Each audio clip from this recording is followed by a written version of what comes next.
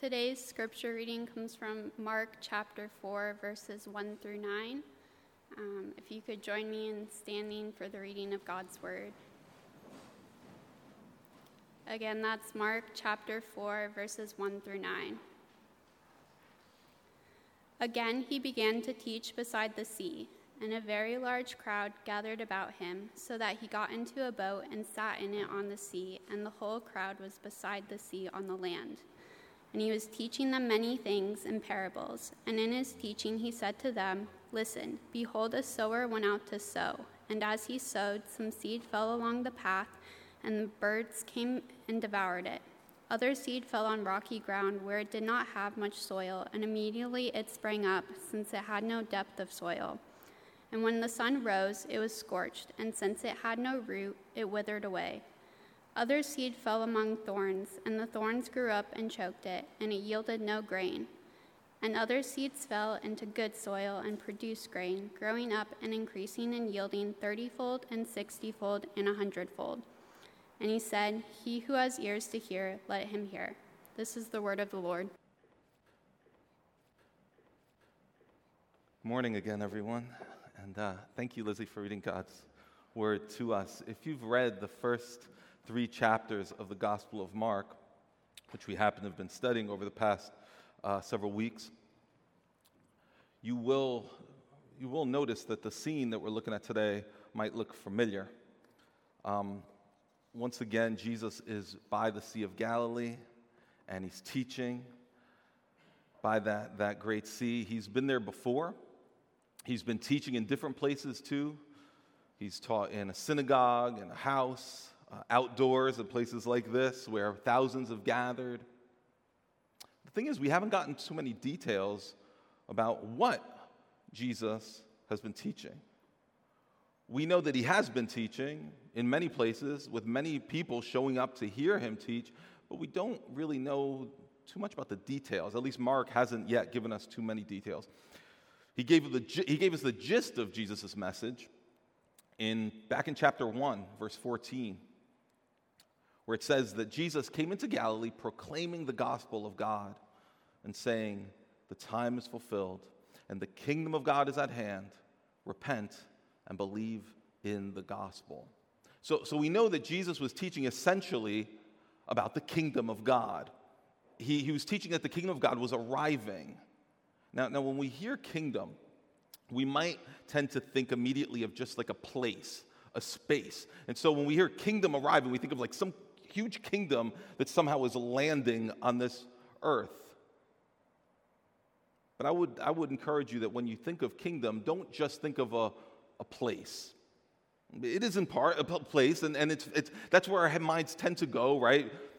We think of the United Kingdom. That's a kingdom, right? Or we think, as I've said before, of that formative movie for many of us, The Lion King, where King Mufasa says to his son, he says, "Look, Simba, everything the light touches is our kingdom."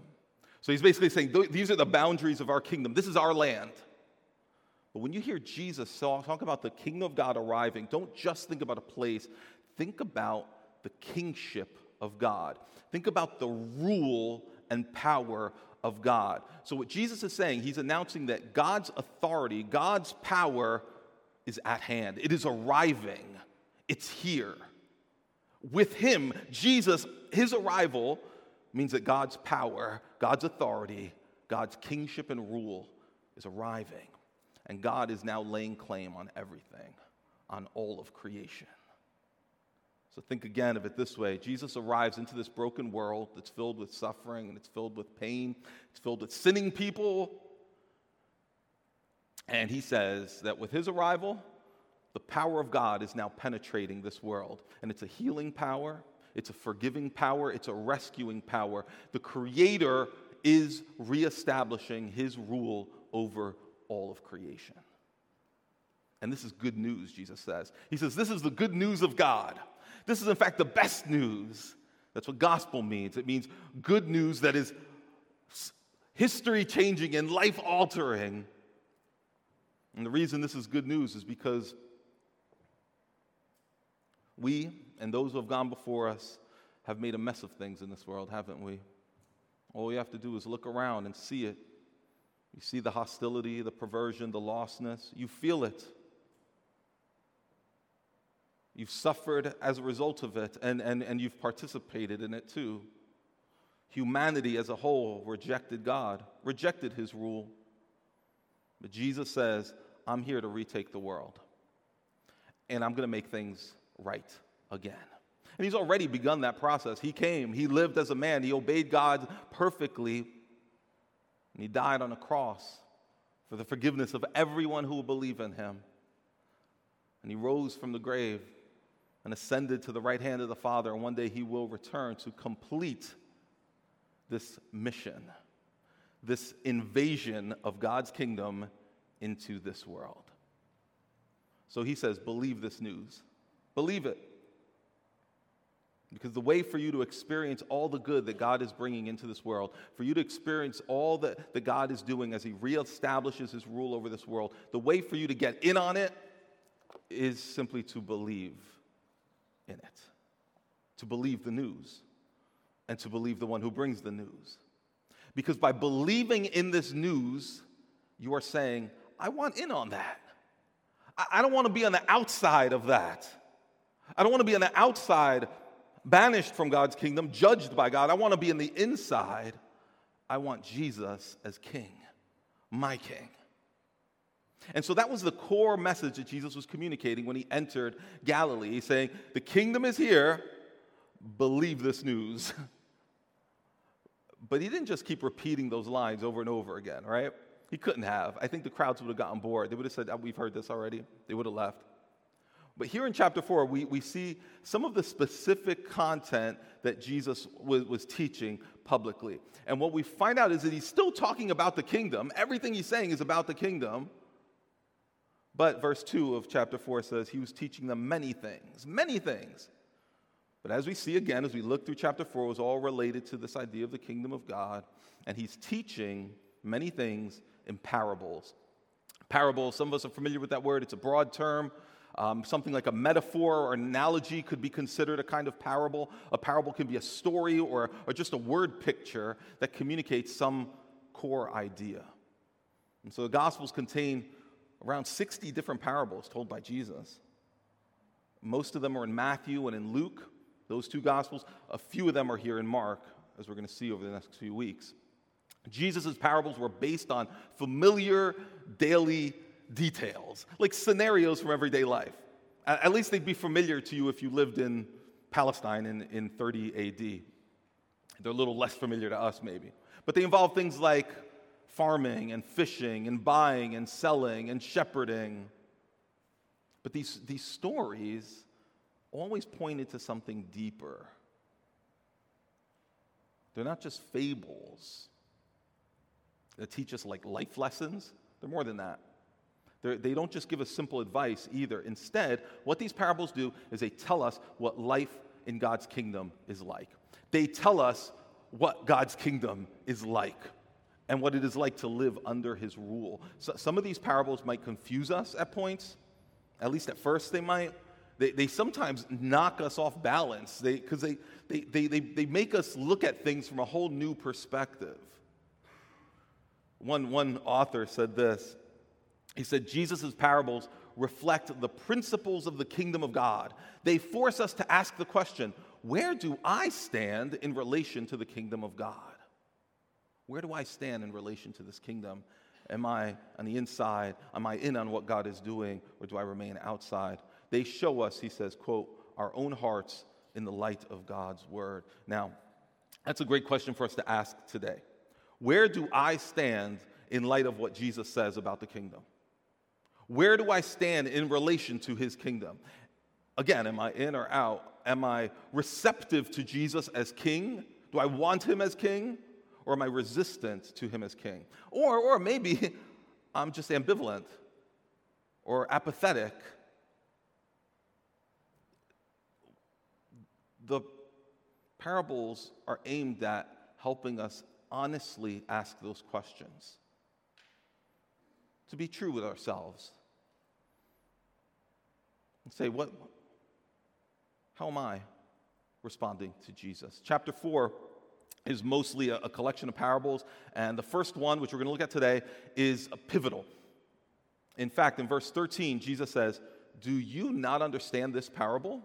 How then will you understand all the parables?" In other words, if you don't get this one, you're not going to get any of the parables. This one is foundational. This one is like a doorway into the other parables.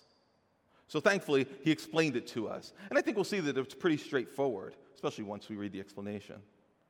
So if you have a copy of the Bible, I'm going to encourage you to open it up, because we're going to show these passages up here, but it's much, much better if you open up a Bible, whether in a device or a paper Bible, and look at it so that you can see how this section is set up. Because what you're going to see is that in verses 1 through 9 of Mark 4, Jesus gives us the parable. That's what Lizzie just read to us. And then, down in verse 14 to 20, he explains the parable in detail. But right in the middle, sandwiched between those two sections, verses 10 through 12, there are some troubling words, or at least unsettling words from Jesus that might be hard for us to understand. And hopefully we'll come back to those if we have time at the end to look at them. But today what I really want to do is look at the parable itself in verses 1 through 9 and then down in 14 through 20. So let's dive into that parable. It's called the parable of the sower. Some people call it the parable of the seeds. Some people call it the parable of the soils. Verse 1 says, Jesus was teaching by the sea, and the crowd was very large. So large, in fact, that he got in a boat. He didn't get into a boat to escape, but he got into a boat so that he could teach more effectively, so that he would have kind of like a floating platform from which to address this crowd. I just read recently that some archaeologists believe they might know exactly where this took place, because off the coast of Galilee, there's a section that seems to form like a natural amphitheater. It's kind of carved out that way, or not really carved out by humans, but naturally kind of set up like a staggered amphitheater. And apparently, if you stand in a vessel just off the shore, and you speak with a loud enough voice, that voice will travel and be heard by thousands.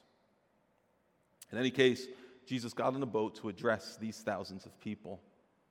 And in verse 3, he says, listen. This is a very forceful word. Listen. He's calling us, and he's calling them to lock in. He's saying, and this is Jesus saying this, take in my words. Process them honestly. Weigh them and consider them. These are important words. Please listen. And he goes on. He says there's a sower, and his job is to plant seeds by scattering them. Spoiler alert, the sower represents Jesus, all right? And the seed represents Jesus' message, Jesus' teaching. Matthew calls that teaching, because Matthew tells the same parable, he calls it the word of the kingdom. It's that same message about the kingdom of God. It's the gospel. And more than that, it's all of what God has to say to us. It's God's promises. It's God's instructions for our lives. Everything that Jesus had to say is represented in these seeds that were scattered. And the soil, the ground where the seeds are landing, well, that represents people. It represents hearts, we could say. Now, when I say heart, I don't mean like that organ in your chest. I don't even just mean your emotions. Sometimes we use the word heart to talk about our emotions. In ancient Jewish thought, your heart was the totality of who you are, the fullness of who you are, the real you, deep down, that's your heart. Jesus says the soil represents hearts, people that respond to my words in different ways, very different ways. Jesus is telling everyone here, I've come to plant this life-giving message. And if you'll believe it, if you'll believe me, then you will experience new life in God. You will experience new life in God's kingdom under my good and saving, forgiving, protecting rule. But Jesus explains through this parable that there's a problem. The problem is not everyone is ready to receive his word. Some will reject it outright. Some are going to ignore it. Some are going to be bored by it. Others are going to be too busy or distracted to really listen to it. But there are some, Jesus says, there are some who are ready to hear me. And they're ready to have their lives changed by the power of this life-changing gospel seed.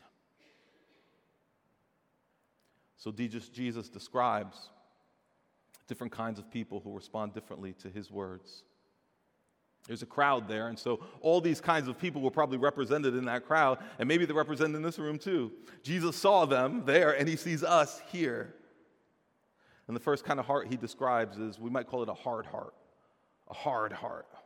Look at verse 3. He says, "Listen, behold, a sower went out to sow, and as he sowed, some seed fell along the path, and the birds came and devoured it." These fields in ancient Palestine were kind of these long strips of land that were divided by paths on either side. And these paths on the side of the field is where the farmers would walk down in order to scatter seed and to tend to the crops. It's where the animals would tread up and down. And so those paths alongside the fields were always beaten down and hard. It was hard ground. And so Jesus says some seeds that were scattered on that hard ground, and it just kind of bounces there and lays on the surface. It doesn't even really penetrate the ground. And so what happens is that birds swoop in and they eat it up. And Jesus explains that kind of heart this way down in 14. Verse 14, he says, "The sower sows the word, and these are the ones along the path where the word is sown. When they hear, Satan immediately comes and takes away the word that is sown in them." This is the picture of a person who has become blind to the worth of Jesus and his words. A person who is deaf to God's promises and to all he offers. It's like Jesus' words hit them and bounce right off. Think about what that kind of heart might look like. It could be someone who is hostile to God, but not always. It could just look like apathy, like I don't really care, like I've heard this, like the message of the kingdom is uninteresting to me. It could look like that too. And I wonder if you've ever seen that kind of heart, that kind of person. Maybe you've seen yourself that way. Have you ever experienced that kind of apathy that sets in, that grows tired of hearing God's word? The next kind of heart that he describes is the shallow heart. The shallow heart's a little different. Look at verse 5. At least at the start, it looks like there's more potential here. It says, verse 5, "Other seed fell on rocky ground where it did not have much soil, and immediately it sprang up, since it had no depths of soil. And when the sun rose, it was scorched, and since it had no root, it withered away." And Jesus explains that kind of heart in verse 16. He says, "These are the ones sown on rocky ground, the ones who, when they hear the word," listen, "immediately receive it with joy. And they have no root in themselves, but endure for a while. Then, when tribulation or persecution arises on the account of the word, immediately they fall away." So what's going on here is that there's this initial receptivity. There's even an initial enthusiasm about God and his word, about the gospel. But it's shallow. It's a passing interest at best. Jesus saw a lot of this. He experienced this firsthand with people. He says this person receives Jesus' words with joy. With joy. He's not being critical or sarcastic when he says that. It's truly received with joy, and that's great news. But what happens next is tragic. Because when trouble comes in, it comes in the way of following Jesus, maybe for you or me, this could look like you're initially enthusiastic about following him. You want to receive his gospel. You want him as king. But what happens is you start to experience rejection from other people in your life. Maybe you even lose a relationship or two over your commitment to obey Jesus. Or maybe it's not even like that. Maybe it's just life doesn't work out the way you wanted it to. And so you start blaming God. You start to think that following Jesus really isn't worth it. We were talking about this last week, that we start comparing ourselves to others, looking around and saying, this really hasn't paid off. The tragic irony is that when you stop listening to God's word and you stop paying attention to what he has to say to you, you're missing out on the very thing that can give you strength to persevere and understand your suffering and understand your suffering differently. You see, God's word itself gives you promises to strengthen you and settle you and reorient you and stabilize you. But Jesus says for some, when the trouble comes, when the difficulty comes, they will stop listening to God and they will, quote, fall away. Fall away. I wonder if anyone's ever experienced this. We a lot of our youth have just come back from Camp Impact, and I know that one of the things that we pray for when our kids come back from Camp Impact is that the Lord would, as we sang, hold them fast, and that they wouldn't experience that kind of retreat hangover, the kind of the letdown that happens when you come back to your neighborhoods and to your home, and you're in a very different kind of environment. It's the environment you're used to, but it's very different from where you were at that retreat, at that camp, where you were immersed in the gospel, you're singing to the Lord, you're interacting with others, you're having great fun. You come back home, and all of a sudden, you start falling back into old patterns of life, and you start to lose sight of what captivated your attention while you were at the camp or at the retreat. And what can happen, in fact, is there's a kind of falling away. So, first of all, we are extremely thankful. I am extremely thankful for the opportunity that so many of you had to receive the seed of God's word over the course of this week. I'm speaking especially to you guys who are at Camp Impact. What a blessed opportunity. If you've received it with joy, I encourage you to cultivate that seed. Don't neglect it. Cultivate it. Open your Bible. Talk about what you experienced with people that you trust, that you love, whether it's your friends, your family members, youth group leaders. Think for a moment about what happened to Jesus' first disciples. In Matthew 26, it says that it's the night that Jesus was arrested, and he tells his disciples, and he uses the same word that he uses here. He says, you will fall away because of me this night. He's saying things are going to get really spicy tonight, and you guys are all going to fall away when things get dangerous. You're going to scatter. And Peter answered Jesus and said, though they all fall away because of you, I will never fall away. And then they all said, yeah, me too. And they all fell away. And they came back, with the exception of one, with the exception of Judas. But the others came back. And that reminds us that these categories we're looking at in this parable, these are not static categories. It's not, you're a hard-hearted person and that's who you are, or you're this kind of here and that's who you are. No, we can and do shift between these categories at different points in our lives. And that's why it's so important for us to ask ourselves, in the here and now, how am I responding to Jesus' words now? Not how did I respond in that experience that I had some time ago, or how did I respond when I was much younger and life was different? How will I respond one day, maybe if I get around to it, but how am I responding now? This is what really matters.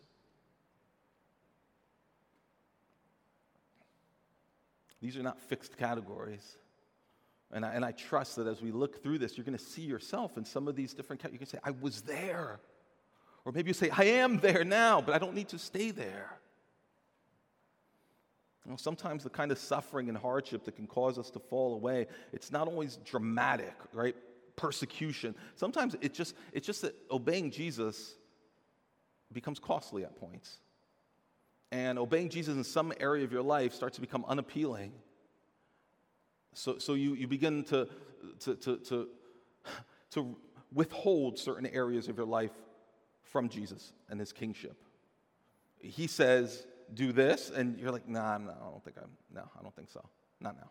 Or he says, stop doing that. Whatever that pattern of thought or behavior in your life is dangerous and it's sinful. Stop having sex with that person you're not married to. Stop abusing this. Stop or start doing this. And whatever it is, fill in the blank for yourself, you say, no. Or you say, later. And slowly what happens is you find yourself increasingly desensitized to his words. And what that is, it constitutes a kind of falling away. And if that's where any of you are now, you can come back. And he wants you to, and he will welcome you with joy and love and so much enthusiasm. Come back to him. The other option, of course, is to just keep falling further away until eventually you may find yourself looking a whole lot like the hard-hearted person who's become completely desensitized to God's words, his warnings, his promises. The third kind of heart here is a distracted heart. Distracted heart. Verse 7. Jesus says, other seed fell among thorns, and the thorns grew up and choked it, and it yielded no grain. And he explains it in verse 18. He says, and others are the ones sown among thorns. They are those who hear the word, but the cares of the world and the deceitfulness of riches and the desires for other things enter in and choke the word, and it proves unfruitful. Other things crowd out God's word. In fact, they choke out God's word. This is the distracted heart. If there's even one follower of Jesus here that can't relate to this, I'll be surprised. I think if you're following Jesus, you must, I think, at some point in your life, be able to relate to this. Remember, these are not static categories, and so some of us, maybe we've been in a distracted state for a long time, chasing so many other things and neglecting the words of God to us, neglecting the presence of Jesus and the words of Jesus in our lives. Notice this seed started out with great potential too. It went in a little deeper than the previous seed. But what happened is that seed was in an environment that was full of weeds and was full of thorns. And those weeds and those thorns eventually choke out that young budding plant. So you see, this person received the word of the gospel, but their heart was so crowded, so occupied with other things, that they choked out the gospel. And some of those things that crowd this person's heart might not even be bad things, but it's crowding out what's best. This is particularly pertinent, I think, for us who live in the West, who live where and when we happen to live right now. The number of distractions, the number of opportunities, and the number of challenges that surround us.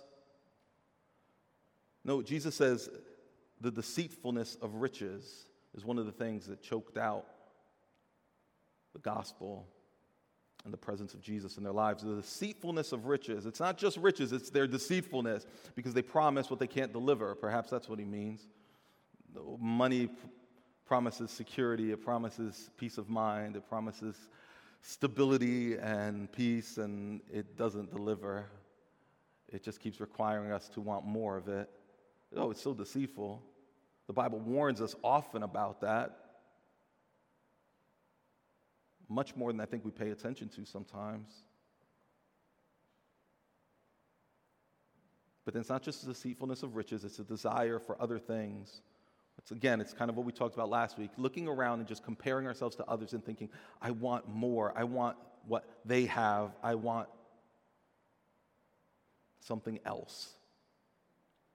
What kind of cares are these, right? These aren't just greedy, covetous, looking around and I want to, like greed, I just want to accumulate more stuff. It's not just that. The cares of this world, because it's a desire for other things, but it's also the cares of this world. The cares of this world can be things like the need to earn and save and spend and repair and remodel. All these things that cost money and take up bandwidth in our heads, and they're important things. Things like studying, things like working longer hours, Things like academic responsibilities, things like good things like sports, or travel teams, or more of that. And in and of themselves, none of them is bad, but what's happened is they've taken a disordered priority in the lives of this hearer. You see, they've been prioritized wrongly. They've come to matter more than they should, and now what's being neglected is the very thing that matters most. It's Jesus, his kingdom, his word. The Bible describes this as idolatry, kind of disordered affections, taking good things and making them God things, as some have said, making gods out of them. So God says, I've given you so many good things, but you've let them crowd your heart. So instead of just being good like flowers in your life that add beauty and joy, they've become thorns and weeds that choke out what's really good. Because they've gotten so deeply rooted in your heart that they're taking over, and you're looking to them to satisfy you. And you know how this works, right? It's so subtle. Sometimes it's like a change, something new, right? It could be a new job, or a new house, or a new girlfriend, or a new baby. Beautiful gifts from God. But we become consumed with them. In fact, we become really worried about them, about maintaining them. What are we going to do about school? How are we going to afford this place? How am I going to keep this person liking me? It all displaces and chokes out your interests in Jesus and in his kingdom. And so these good things become thorns and weeds. And worshiping Jesus, serving him, being used by him, knowing him, just living as a citizen of his kingdom falls by the wayside. It's choked out. And as a result, Jesus says there's no fruit in this life. There's no fruit. There's no fruit of serving him. There's no fruit of worshiping him. There's no fruit. There's no fruit of peace or joy. I wonder if you can relate to seasons like that in your life. Maybe you're in that season now. Can you relate to the distracted heart?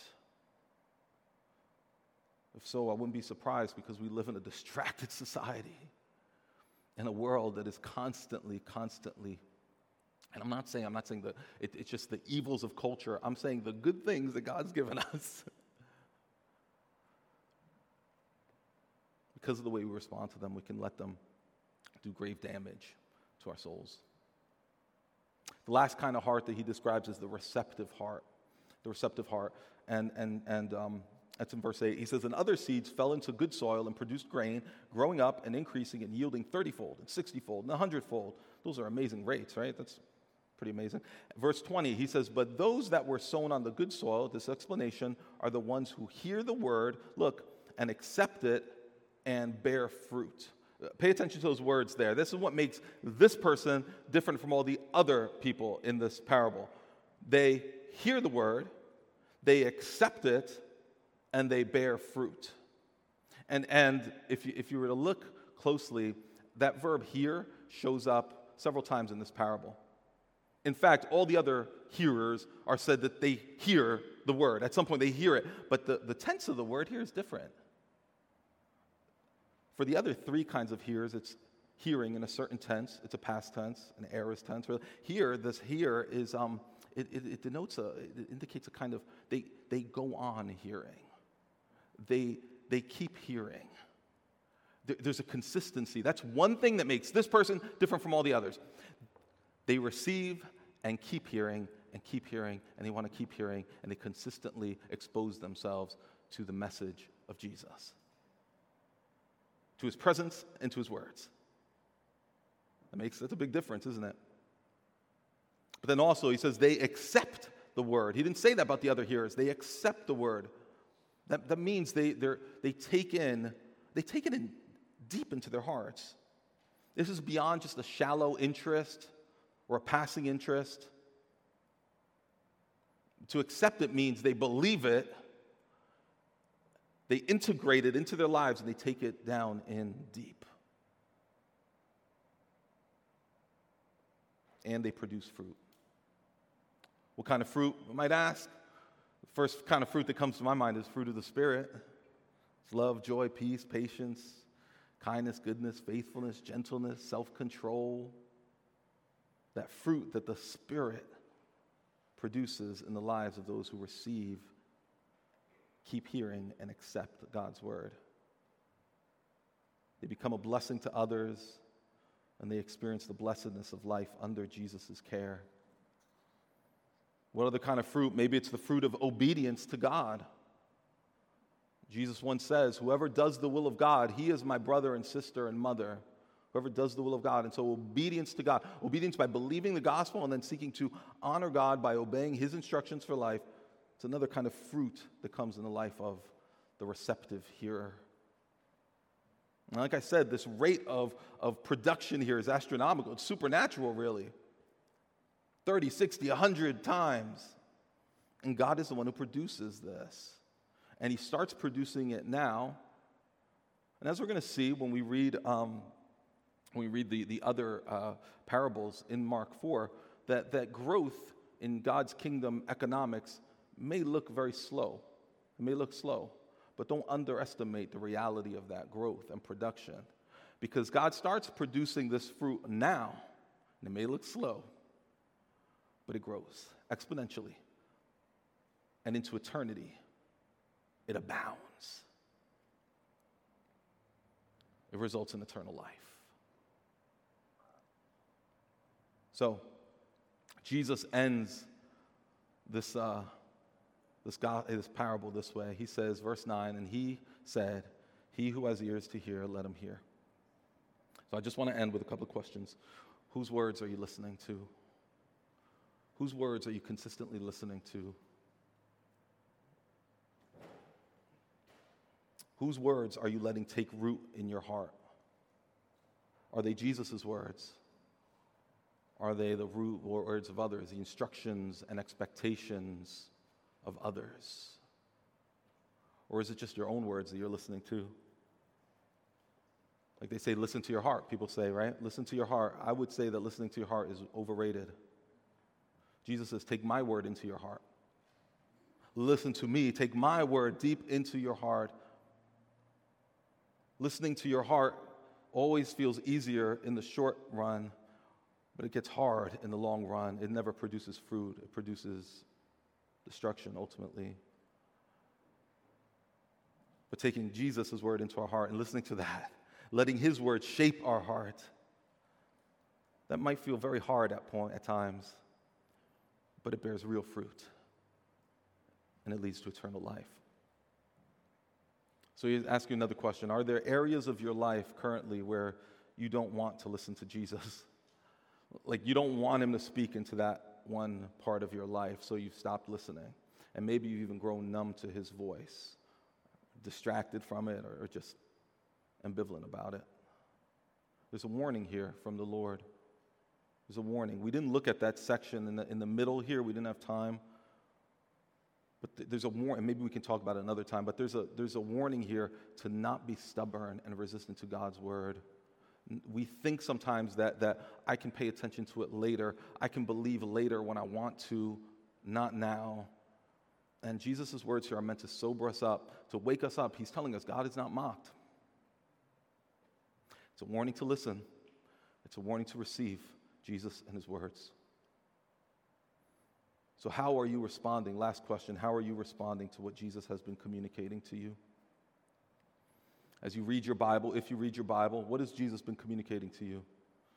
As you listen to preaching, as you listen to other people, maybe Jesus is communicating to you through other people who have his word in their heart.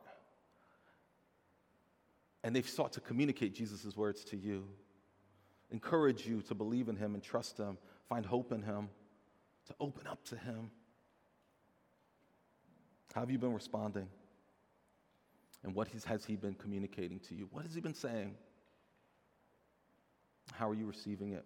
He knows you. He knows you. He knows your suffering. He knows your pain. He knows the worst thing you've ever done. And he loves you still. And he knows the worst things that have ever been done to you. And he wants to heal you and help you. All you need to do is receive his word and receive him. So going back to you folks who are at Camp Impact, and to families of those whose kids were at Camp Impact, I'm going to encourage you in particular to cultivate the seed of God's word. Again, talk to others about it. Open your Bible. Come to church.